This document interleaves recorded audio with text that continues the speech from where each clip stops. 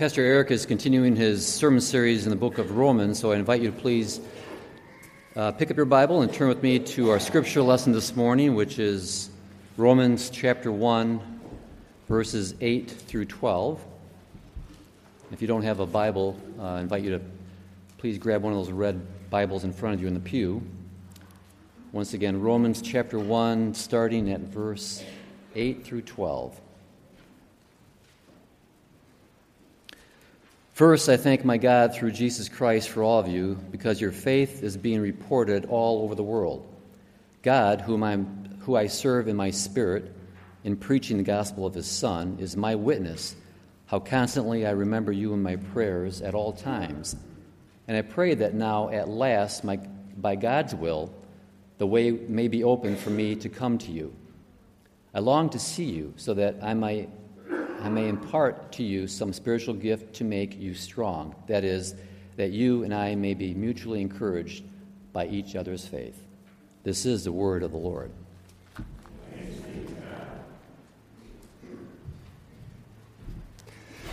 Like Kevin said, if you weren't here last week, this is week 2 of the sermon series through Romans that we will be doing for a while. In case you're worried, we won't.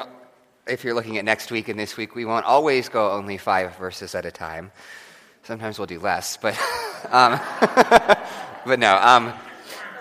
but there is some good. We are in many ways these first 3 sermons in many ways form the kind of introduction that Paul gives of himself and of this letter to the Romans, and form some of the foundational things that we're going to return to as we work through this sermon. So as we come to God's word, would you pray with me? God and Father, I just pray that we might continue to learn from this how to just pursue you, how to be the people that you call us to be individually and together as a body. Pray all of these things, and that you would be with us all, teaching us sinners as we hear them, and be with me, a sinner, as I preach it. Pray all of this in the name of Jesus Christ our Lord. Amen. So because I've been alive for the last few years, I have seen the movie Frozen, all right? And because I have kids, I have seen it like 50 times, which means that I've given that movie a lot more thought than a Disney movie with a snowman that sings jazz songs about how much he loves summer probably deserves. But here's something that I have thought a lot about as I have watched that movie. If there's one thing you remember about that movie Frozen, right, even if you, like me, haven't seen it dozens of times, it is that song, right?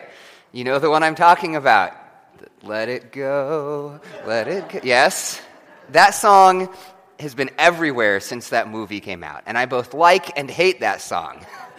Like it, in the sense that you have to admit you like it because it is such an earworm that everybody knows, at least the chorus of it, and like it because any song that has the line frozen fractals in it, I feel like deserves a little bit of respect as someone who has tried to write music in the past, but also hate it because it's everywhere. And because in the Christmas 2015 season, I was a manager at Target, and every end cap in the toy department sang that song to you, and I wanted to take those Elsa dolls, and there's kids here, so... But here's the thing about that song, all right? That song, Let It Go. It's actually this fascinating contradiction to me, as I've thought probably too much about it. On the one hand, people love that song, right? Little girls belt it out on the playground, and the words resonate with teenagers off to find themselves, and middle-aged moms, when no one's around, probably hum it to themselves at home. And it's not just because it's catchy. It's also because there's something about that song that just so resonates with the spirit of this age, right? It's about liberation and about coming out and about being your own person, regardless of the consequences. Is there anything more modern American than saying, it's time to see what I can do, to test the limits and break through? No right, no wrong, no rules for me. I'm free. Yes. I did not. No. I couldn't resist. I was going to say that, but I couldn't resist. I'm sorry. But I mean, that no right, no wrong, no rules for me, I'm free, right? That is just so the spirit of our age, which is fascinating because the whole rest of the movie Frozen is about how stupid and destructive that song is. I mean, seriously, you think about it, right? What are the consequences of Elsa going and letting go? The whole kingdom is plunged into eternal winter. Snow monsters roam the mountains. The harbor is frozen, and commerce and trade are ended, and people are starving and freezing in their homes. Her sister almost ends up dying because of these choices she's made.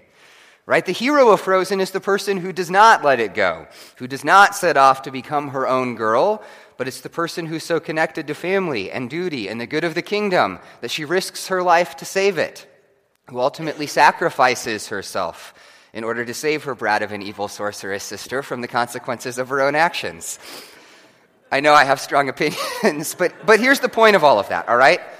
Let It Go, that song, we love that because we live in an age of absolute individualism, as people who study it would call it. Absolute individualism, which is that we believe that what I as an individual want to be, how I feel, what I dream about, the things that I want to do, that trumps everything in our world. It trumps family, it trumps duty, it trumps the good of those around us. No right, no wrong, no rules for us. We're free. That's how we want to live life. But that way of life in our world is destructive, just like it is in that movie. It's just not the sort of life that Scripture leads us to either. The Bible has no place for that kind of absolute individualism. Now, the Bible does treat us as individuals, right? We as individuals have to know God and believe in Him, come to faith in Him. You're not a Christian. You don't use your parents' faith like you use their Netflix account or their car or something. You have to believe in it for yourself. But that individual faith also always has a place in a community in Scripture. All of the images of God's people in the Bible are communal. We are a nation. We are a family. We are the bricks in a building, the pieces of a body. We're connected to each other.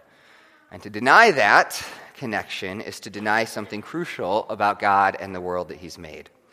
And that is what Paul is kind of modeling for us in this text at the beginning of Romans.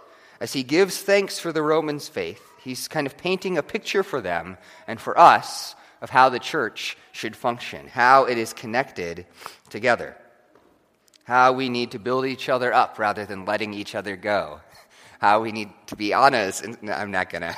But here's what I want us to do this morning, okay? I want us to come to this text as people who live in a deeply individualistic world and ask what it teaches us about how our lives together are supposed to look, about how we are called to build each other up and be connected to each other in the church. What does it teach us about that? And I think there's really 4 answers in this text. Paul gives 4 answers. He tells us that we in the church are connected and build each other up through our witness, through our prayers, through our presence, and through our service. Through our witness, our prayers, our presence, and our service. So let's just look at each of those in turn. First, Paul says that we build each other up through our witness. Our witness. So if you look at verse 8, "First, I thank my God through Jesus Christ for all of you, because your faith is being reported all over the world." Now, by all over the world, Paul obviously doesn't mean it the way some people think of it, right? It doesn't mean that there's tribes in North America talking about the faith of the Romans 1,000 years before the Vikings found them. But he means that the churches, all through the kind of world that he lives in, are talking about this, right? He's saying the churches in Jerusalem, in North Africa, in Turkey, and the other places that churches have been planted, they're talking about the fact that there are believers in Rome. And they're encouraged by the fact that there's a growing church there. I mean, I think in many ways he's talking about something similar to our own experiences. I think about the testimonies we've heard, maybe over the last, few months. Think about some of the missions moments we've had, right? Hearing about churches being planted in India or people in Palestine coming to faith in Jesus, and that's encouraging to us. And it's a reminder that one of the most powerful ways we can build up the body is simply by walking with Christ while being connected with fellow Christians. That simply through the witness of our lives walked with Christ, we're actually building up the body. Here's something I've noticed. One of the problems in our day, I guess I would say, is that we live these very generationally segmented lives. Generationally segmented, by which I mean teenagers hang out with teenagers, and people who are elderly hang out with people who are elderly, and people in their 20s and 30s hang out with other young families, and people who are empty nesters hang out with each other almost exclusively. And that's the problem, right? It's not wrong that we hang out with people who are in the same age and stage with us. We're naturally going to form friendships with those people. But it's the kind of exclusivity that really robs us of something. Because there's really power in kind of relationships and connections with people across those lines. I mean, have you ever had that experience? I think about just for myself, right? There's something really good for my soul in sitting with people in their 70s or 80s or 90s who have been walking with Jesus for like 3 times as long as I have been on the planet. There's something nourishing to me because I can look at those people and I can have a sense of like, this is what I'm in for. This is what I'm chasing, right? This is somebody that I am aspiring to be. And apparently, although I don't know why, they tell me that it's encouraging for them as well, not because I have some great wisdom or insight to offer, I think, but simply because seeing somebody who's young with the kind of zeal and enthusiasm that brings follow Jesus is encouraging for people on that side of the generational divide as well. And that's just one example, right? The reality is that's not just a generational thing. That kind of encouragement happens for me with all kinds of fellow Christians, right? If I'm struggling to believe, there is something encouraging to me to watching other people walk out their belief. If I'm struggling to obey, it's encouraging to me to watch people seeking and struggling to obey alongside me. I mean, do you ever stop on Sunday morning and just listen to the people singing the hymns and songs that we sing, right? There's something beautiful and nourishing about that. It's good for our souls. The simple witness of our lives as we seek to follow after Jesus, warts and all, that is the beginning of how we build up the church, simply being Christians and being it in connection with each other. So we build up the body through the witness of our lives. Paul's example also shows us that there's another kind of step to it, that we're also connected and built up through our prayers. Through our prayers. So look at verses 9 and 10 of this passage. Paul says, God, whom I serve in my spirit in preaching the gospel of his Son, is my witness, how constantly I remember you in my prayers at all times. And I pray that now at last, by God's will, the way may be opened for me to come to you. I constantly remember you at all times. I pray now at last. Paul's making clear that he is praying deeply for the Roman church. It's really striking how strong the language is that Paul uses for his prayers are in almost all of his letters. Just a few examples, right? So Ephesians 1, for example, I do not cease to give thanks for you, remembering you in my prayers. Colossians 1:9, and so from the day we heard, we have not ceased to pray for you. 1 Thessalonians 1, we give thanks to God always for all of you, constantly mentioning you in our prayers. Or my favorite, Philippians 1, I thank my God in all my remembrances of you, always, in every prayer of mine, for you all making my prayer with joy. That is, for Paul, that praying for the church seems to be a really central part of how he understands his ministry. And notice, well, you probably don't notice, but from what's interesting about that list of those things, some of those are churches Paul has relationships with, right? And that would be natural. Thessalonians, Philippians, Ephesians, those are written to churches that Paul planted and where he knows the people. But here in Romans and in Colossians, those are churches that Paul has never actually been to, right? And he's still using that language of constantly praying for them. So it's not just that he has these certain people that he knows and cares about. Paul is praying for the church constantly. Here in Romans, again, he puts it as how constantly I remember you in my prayers at all times. He's praying for them constantly. And look, some Christians can actually get weird about that. They hear that praying constantly, and they kind of make it sound like that means that you're kind of mumbling under your breath to God while you're making breakfast and brushing your teeth and stuff, and literally never stopping prayer. And that's not what Paul's saying. It means, like if I tell a friend, oh man, I've been thinking about you constantly, I don't mean literally every second of every day, right? But I do mean regularly and frequently.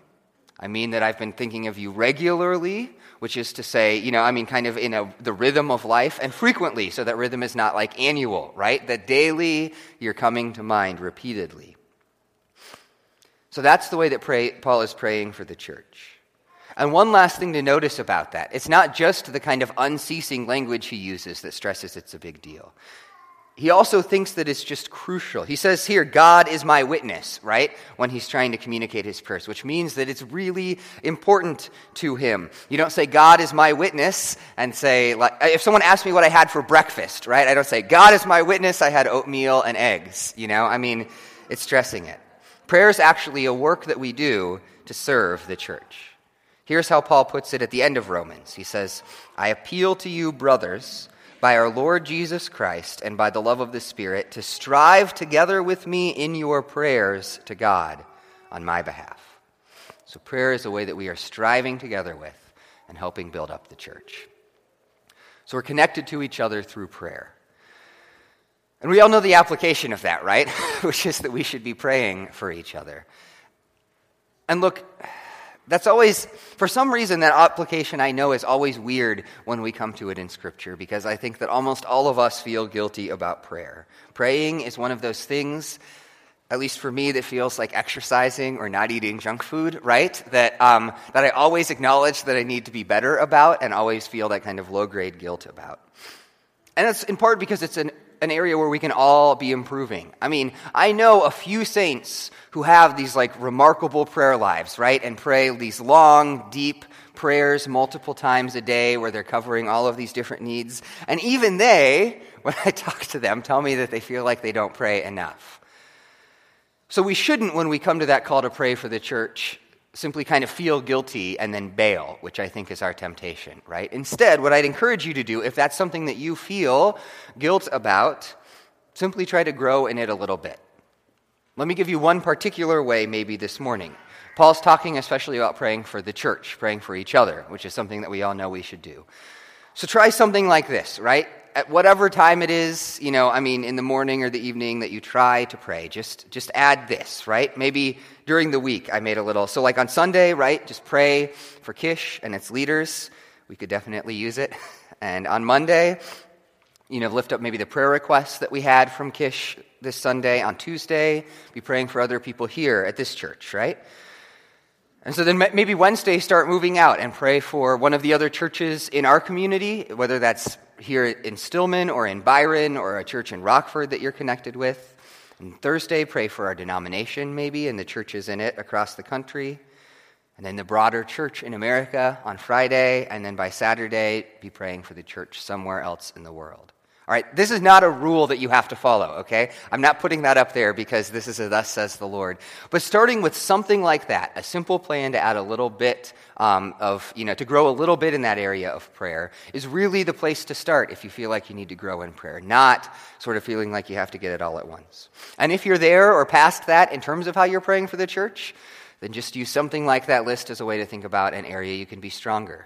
Maybe you can pray more locally or more globally or more for another church in town. The goal in all of that, right, is simply to recognize that prayer is good and important for building up the church. So don't let guilt paralyze you, but do something concrete just to grow a little bit. And do that because the more that you do, the more we're actually made into the community we should be. All of this is a call not just because prayer is some box we need to check, but because as you pray for the church, we are actually knit up together into it. Dietrich Bonhoeffer says this about prayer in his classic Life Together.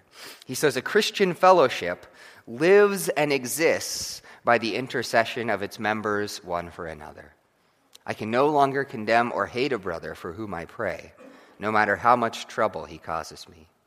His face, that hitherto may have been strange and intolerable to me, is transformed in intercession into the countenance of a brother for whom Christ died, the face of a forgiven sinner. So we build up the church through our witness and through our prayers. And then another way, Paul gives a third way, which is that we live as part of this connected body through our presence. Through our presence.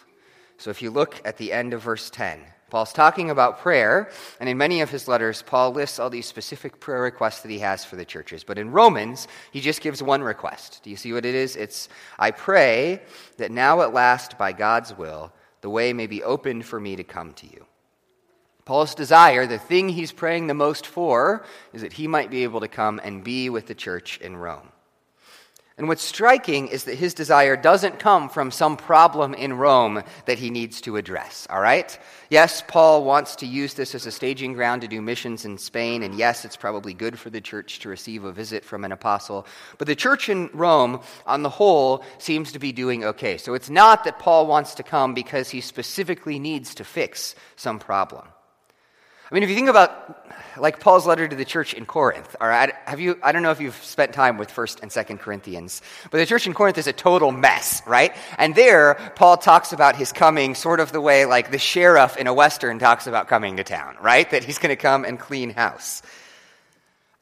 Actually, let me just, if you haven't ever thought about that, we have this really romantic idea that the church in the Bible is somehow like this great upstanding place and that, all of the problems are something that came later. So just note, like 1 Corinthians, right, starts like chapter 1, Paul's like, I'm writing to you because you've got all these divisions and you hate each other and won't speak to each other and you need to deal with that. In chapter 2, and you're abandoning the gospel because you don't think that you think it's foolish.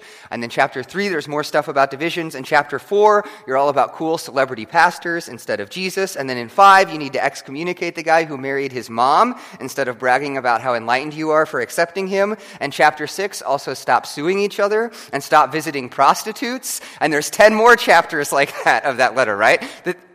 So the church in Corinth is a mess, which has nothing to do with the church in Rome, but it's just worth bearing in mind because I feel like that resonates with the world that we live in, right? I mean, there was no time that we don't have the struggles with sin and brokenness that we do today in the church.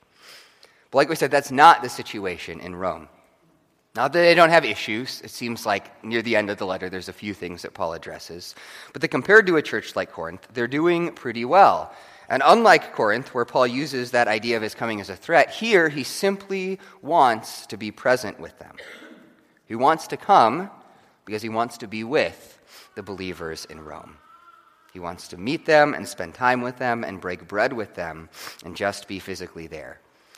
Here's how he puts it near the end of Romans, so that by God's will I may come to you with joy and be refreshed in your company. One of the striking things about the early church was simply that they spent a ton of time together. Have you ever noticed that in reading it? This is from Acts 2, all right? I skipped a few parts to highlight kind of this theme in it, but from 42 through 47, here's what it says. It says, they, the early church, devoted themselves to the apostles' teaching and the fellowship, to the breaking of bread and the prayers. And all who believed were together and had all things in common.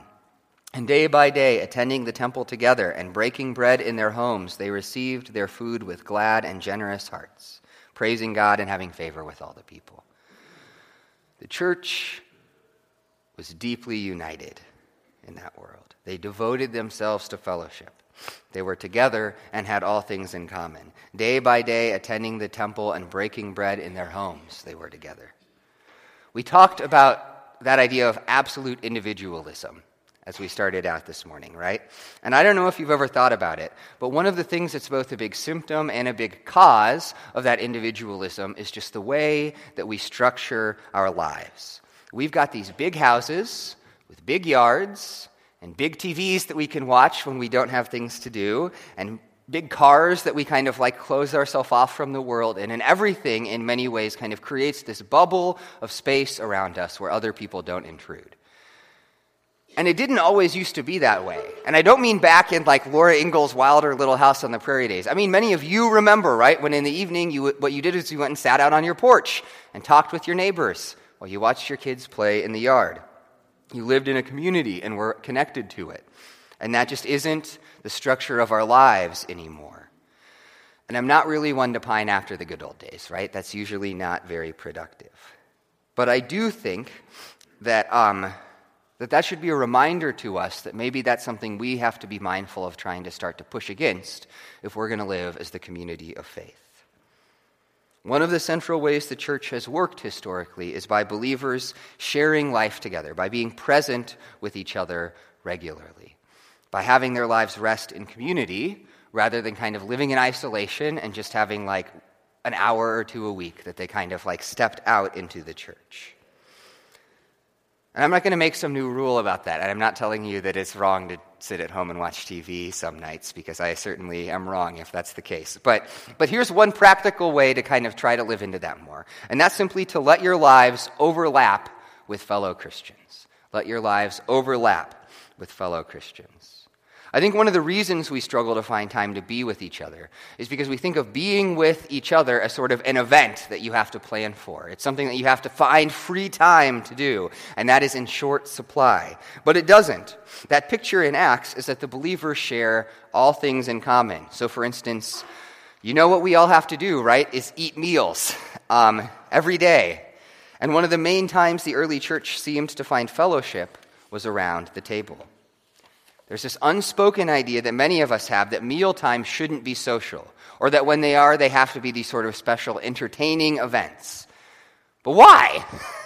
I mean, sure, your kids might be sticking carrots up their nose and pouring applesauce on the floor, and sure, your house is going to be messy and the kitchen's going to be messy, but that's just real life, and that's the thing that we're trying to share, right? So just pick a night some week and just have dinner with people. Not as an event, just have them come over and eat freezer pizza if you need to, right? And share in the prep, and don't pick up beforehand, and embrace the chaos, but just be together and let your lives overlap in that way. Because as you do that, you're actually being present with each other as real people in a way that starts to knit you together in community. And you can do that in other ways too. I mean, you need to go to the grocery store, just call somebody up and ask them to come go to the grocery store at the same time as you. You got to tinker with your car, call your friend and have him just sit there in the chair and talk to you while you tinker, right? We have to reject, if we want to be present with each other, this idea that our relationships are only events. Instead, we have to be willing to kind of push back against the way we structure our lives. Just a little bit. Again, not all the time, but just a little bit, and try to let them bump up against and overlap with each other's. All right. So we're almost done. Paul challenges our individualism by showing us that we're connected and build each other up through our witness and through our prayers and through our presence. And there's just one more to go, which is that we're also connected through our service. Through our service. I love verses 11 and 12. In verse 11, Paul says, I long to see you so that I may impart to you some spiritual gift to make you strong. So he's talking about, he's an apostle. He wants to come visit Rome to kind of encourage them and build them up, which is great because it's selfless. But then there's this really human moment in verse 12, because it's almost like he realizes that he's giving the wrong impression. Because his desire is to bless the church in Rome, but it's not like it's a one-sided deal. So then he says in verse 12, that is, that you and I may be mutually encouraged by each other's faith. Which I love because Paul feels this need to kind of acknowledge that as much as he's this apostle who's coming to apostle these people in Rome, he's also a fellow Christian, and they're going to be encouraging and building him up just as much as he encourages and serves them. That's Paul's ultimate idea of the body, that we're joined together by kind of just mutually serving and giving to each other. That it's not like we're trees, right, in proximity to each other in a forest, but it's that we are all branches of one tree, and that life and nutrients are somehow flowing in between us to help us grow. That we're to serve one another. One of the greatest problems with our individualism is not just that it isolates us, it's that it actually warps our view of what people are for. In the individualist world, we only have relationships with people insofar as they serve us. Our friends, our family, our neighbors, we start to think of them in terms of utility, of how helpful they are. And when they're not helpful anymore, we're encouraged to ditch them, to get some me time, to focus on my own stuff right now. You don't need those negative vibes, right? Girlfriend or boyfriend or whatever. And that can shape how we think about the church, too. We are trained in America to think about the church the way you think about a shirt that you're going to buy, right? How does it fit? And how does it look on me? And how will it fit in with the rest of my life? What style is it? For Christianity, those are the wrong questions, both about people and about the church. The question isn't, what am I getting out of this person, or what am I getting out of this church at the base of Christianity? It's how can I serve this person, or what can I give to this piece of the body? Now, look, that doesn't mean that it's not wrong to have some me time, right? It doesn't mean that there aren't kind of boundaries you have to set on your life. And it doesn't mean that there isn't a time and place where you might leave a church. There are things a church is supposed to be doing, and if it's not preaching the Bible and proclaiming Jesus and Him crucified, then you probably shouldn't stick around just because. But it should be a reminder to all of us that our calling is to look at the world in terms of how we can serve it first, rather than in terms of how it serves us. And what's interesting to me is that I think as you do that, you actually find yourself being blessed. I mean, here's something I've noticed in marriage, right? You know when I feel the least connected to my wife, and you know when I'm kind of like, marriage is doing the least for me when I am kind of like doing the least for it, right? When I just kind of come home and I'm tired and I zone out and I go watch TV and, kind of let the kids crawl all over and, and just am kind of like spaced, I actually feel kind of distant and disconnected from Elizabeth. But when I kind of like say, stop that and start pouring myself out, right? Start trying to do things for her and, make dinner and watch the kids so she can, rest and try to serve her and pour myself out for her. I actually feel closer to her, and I actually feel more love for her, and I actually feel more blessed in our marriage. And the same is true of the rest of our lives, and it's true of our lives in the church. One of the things I've noticed, I grew up around the church, right? And what's striking to me is that the people who seem to be the most blessed and get the most out of any given church are often the people who are also the ones who are investing themselves the most in it. Have you ever noticed that? That the people who are involved in the body and connected with other people and seeking to serve in different ways are often the people who feel kind of encouraged and built up and, and grateful for this place. And the people who are just kind of showing up and, checking their box and then moving on are often the people who feel like they're getting the least out of it. Not always, but often.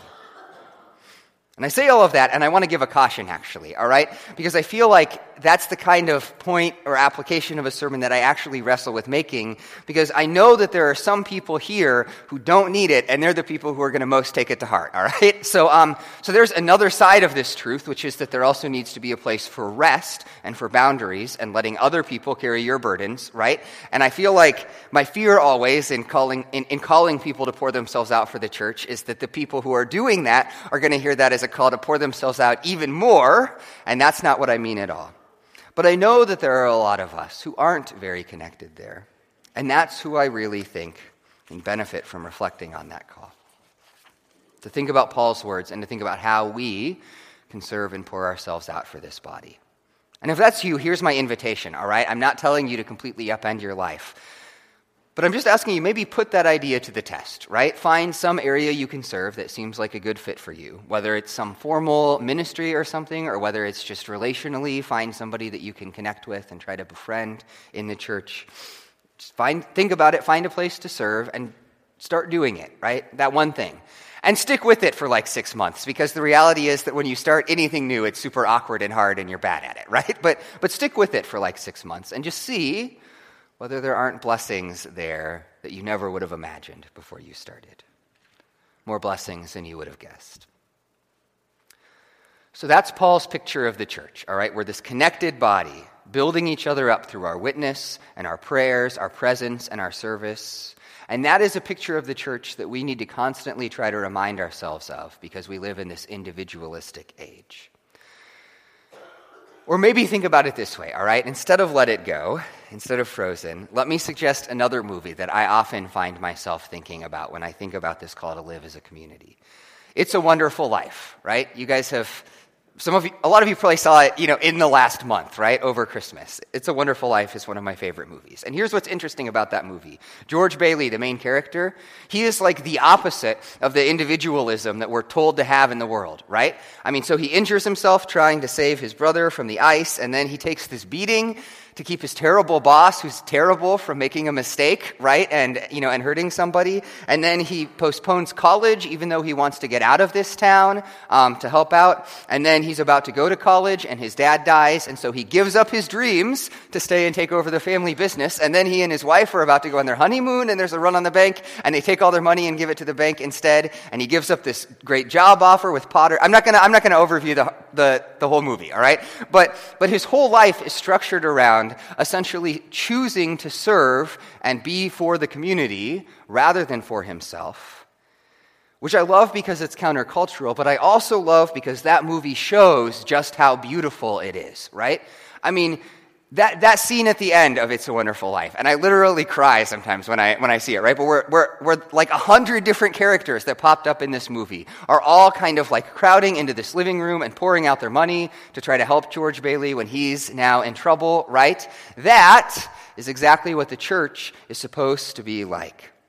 When you see that community, that's something beautiful, and George could not have had that if he had simply chosen to live life for himself. That if he had, it's just, that's what the choice comes down to, right? Do you want to live in that castle of ice where you can be free, or do you want to pour yourself out for community and find that kind of room full of laughter and warmth and joy and the people singing? Because look around you, friends. This is what that is supposed to be. This is what that is, that kind of community. And as we seek to serve Jesus and live for his people and connect our lives to each other, that's more and more what we get to become. So let's pray and serve and live together as that kind of people. Would you pray with me?